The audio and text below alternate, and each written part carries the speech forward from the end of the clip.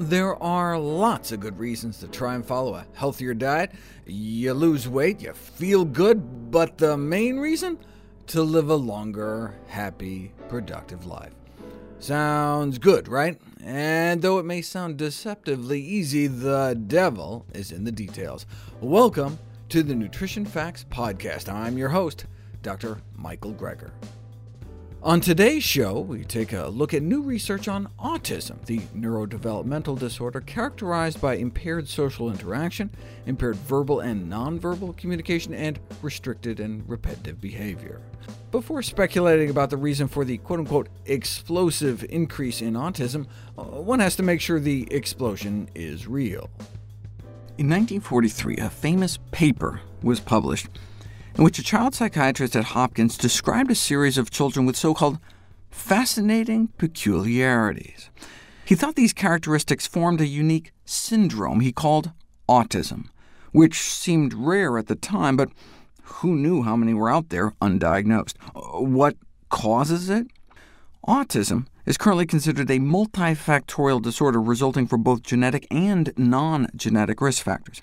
Yes, it can run in families, but genetic factors may account for only 10 to 20% of autism cases.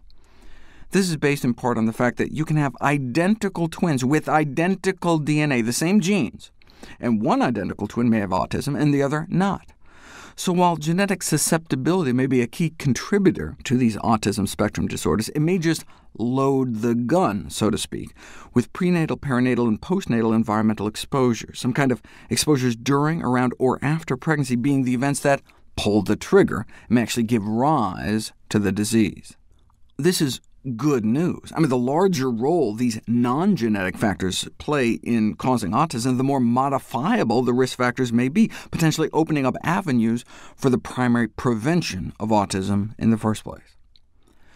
Since autism as a medical condition was first described, the prevalence of autism has apparently exploded from like 1 in 5,000 individuals to 1 in 68 now, more than 1% of the population. That would be like a 7,000% increase. And indeed, you'll see exponential increase in the prevalence of autism from like no diagnosed cases in the early 1900s to the prevalence shooting through the roof in the 80s and 90s. And so that immediately gets you thinking, what happened around that time that could account for the explosion? But wait a second. Of course there were no diagnosed cases in the early 1900s. It didn't even have a name until 1943. As Kanner said in the original paper, there's probably more cases out there, but they just hadn't been looking. The prevalence of autism diagnoses depends on what diagnostic criteria you're using and whether you're out there looking for it or not. Put another way, historical prevalence estimates for autism and its rarity might well have been underestimates of the true prevalence back then. We may have just been missing lots of cases. The increased recognition among doctors and society at large, the broadening of the diagnostic concept over time, and different studies using different criteria may account for much of the apparent increase in prevalence, although this can't be quantified. So before we start speculating about the reason for the explosive increase, maybe we should first make sure the explosion is real. The bottom line is that while we may never really know what the prevalence was a half-century ago, we do have decent data over the last few decades that really does point to a considerable increase in the true prevalence. So yeah, maybe there wasn't actually a 22-fold increase in autism in the 80s and 90s. Maybe there was actually only an 8-fold increase.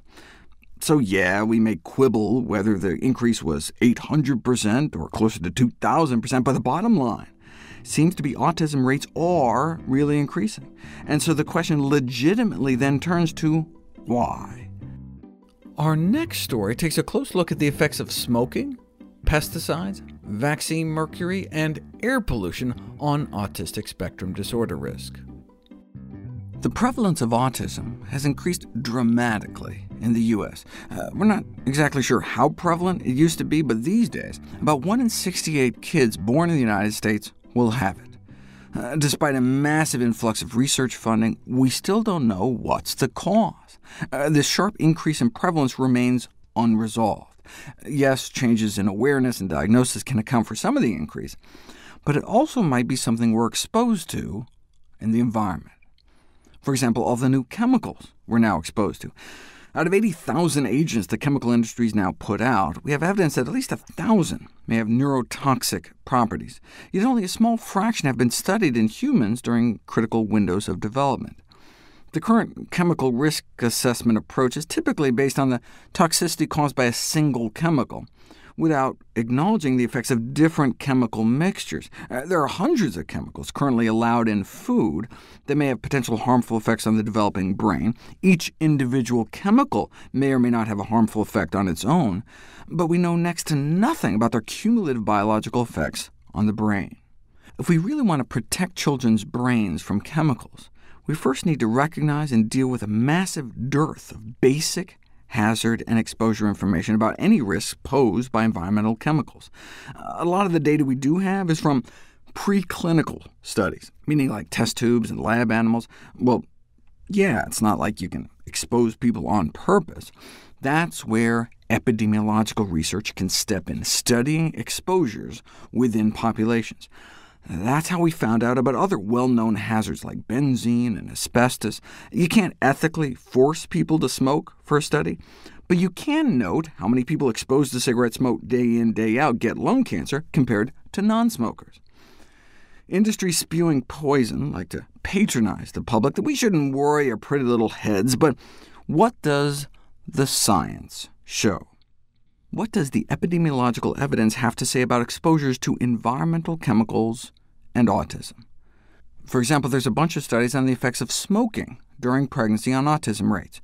I've talked about these so-called forest plots before, where values greater than 1 suggest at least a tendency towards an increased risk, whereas the values less than 1 suggest more of a protective association. And should the whiskers cross the line, then that means that particular finding did not reach statistical significance. This allows you with a quick glance to interpret a huge amount of data from multiple studies. Does it look like smoking during pregnancy has any effect on autism rates? No. About half skewed to one side, half to the other, and hardly any of the results reached statistical significance, meaning they may have just been largely chance findings. Same thing with thimerosal exposure, the mercury-containing preservative used in vaccines.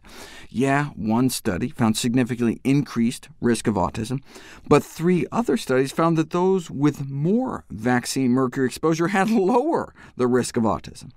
But mostly they just showed no relationship either way.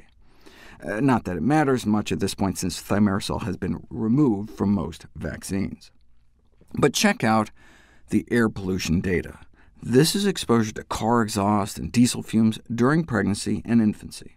But correlation doesn't necessarily mean causation. This could be a true cause-and-effect relationship, or maybe it's just that poor people live in the inner cities next to polluted highways, or the traffic noise is causing stress, or some other confounding factor. The other suspicious link they found was pesticide exposure. Lots of environmental toxicants have been implicated in autism: plastics, chemicals, PCBs, solvents, toxic waste sites, and heavy metals. But the strongest evidence has been found for air pollutants and pesticides. Yeah, clinicians can advise pregnant women and parents to try to avoid exposures to harmful substances in their environment. But instead of just advising patients one by one, a more powerful strategy would be for us clinicians to band together and take a leadership role in advocating for a healthy environment and society-wide actions to help everyone. What happens when children with autism on gluten and casein-free diets are covertly challenged with wheat and dairy? Here's the story. The first randomized controlled study of a gluten-free, casein-free diet for autism found that parents in the diet group reported their kids did significantly better.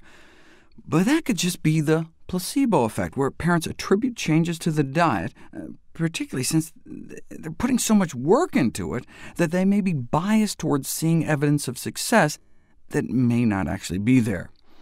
OK, so what if you don't just rely on parental report? What if you do a blinded study of a gluten and casein-free diet?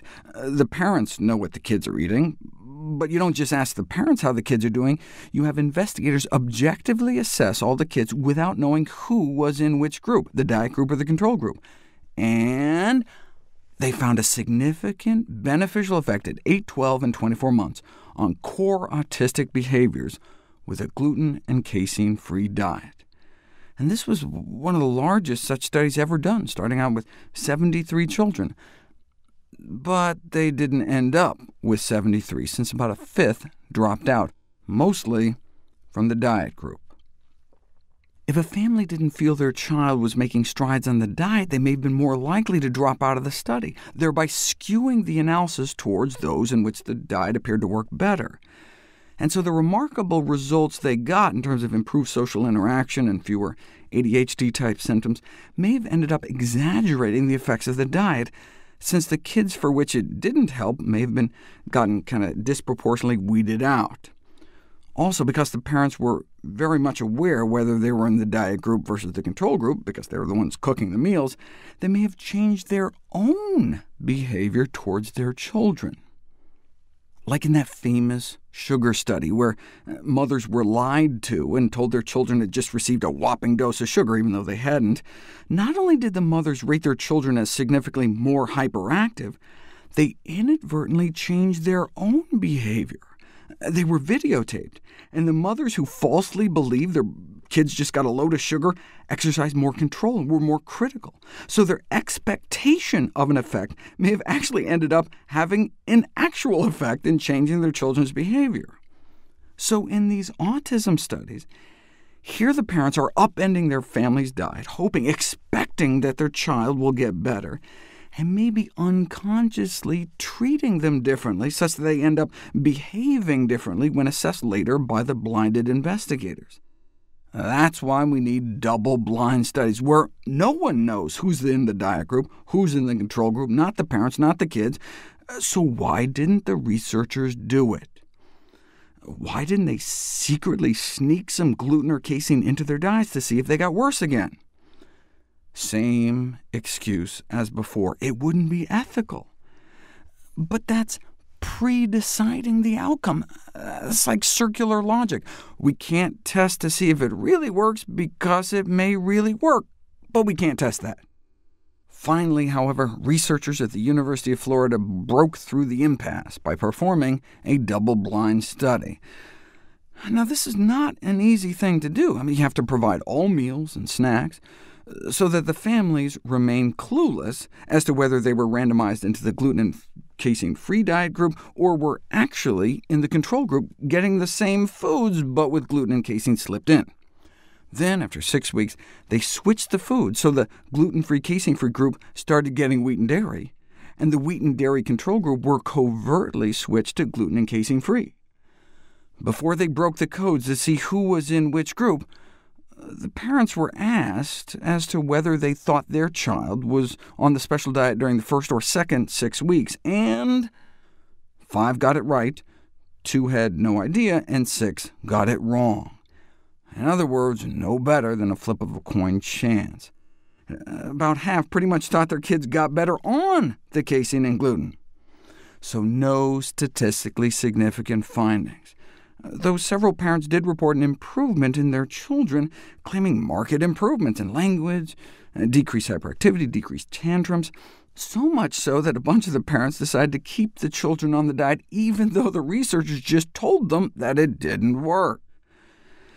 Look, you don't want to miss anything, though. Some of the parents claimed significant improvement. So what the researchers did was go back and examine the videotapes they made of the kids before and after, and showed them to blinded examiners. Did their language really get better? Apparently not. The videotape showed no improvement. So again, did not support the efficacy of a gluten-free, casein-free diet for improving some of the core symptoms of autism, or at least within 6 weeks' time. The non-double-blind studies that showed an effect had kids on the diet for a year or two. And so the failure to find an effect in the double-blind study should not necessarily be interpreted to mean that diet doesn't work, given the relatively shorter duration of dietary intervention. The same issue cropped up years later in a 2014 study in Texas. simple study design, put everyone on a gluten-free, casein-free diet, and then randomize parents to get baggies each week filled with either gluten-free, casein-free brown rice flour, thereby sticking to the diet, or an identical-looking powder with gluten and milk mixed in. So no one knew until the end who really remained gluten and casein-free, and no meaningful changes were found in either diet group. OK, but this study only lasted 4 weeks, and diet proponents suggest it may take months off gluten and casein to properly assess a response. To see any graphs, charts, graphics, images, or studies mentioned here, please go to the Nutrition Facts podcast landing page. There you'll find all the detailed information you need, plus links to all the sources we cite for each of these topics. Be sure to check out my new How Not to Die cookbook. It's beautifully designed with more than 120 recipes for delicious plant-based meals, snacks, and beverages. All the proceeds from the sales of all my books all goes to charity. I just want you to be healthier. NutritionFacts.org is a non-profit, science-based public service where you can sign up for free daily updates on the latest in nutrition research via bite-sized videos and articles. Everything on the website is free. There's no ads, no corporate sponsorship, strictly non-commercial, not selling anything. I just put it up as a public service, as a labor of love, as a tribute to my grandmother, whose own life was saved with evidence-based nutrition. Thanks for listening to Nutrition Facts. I'm Dr. Michael Greger.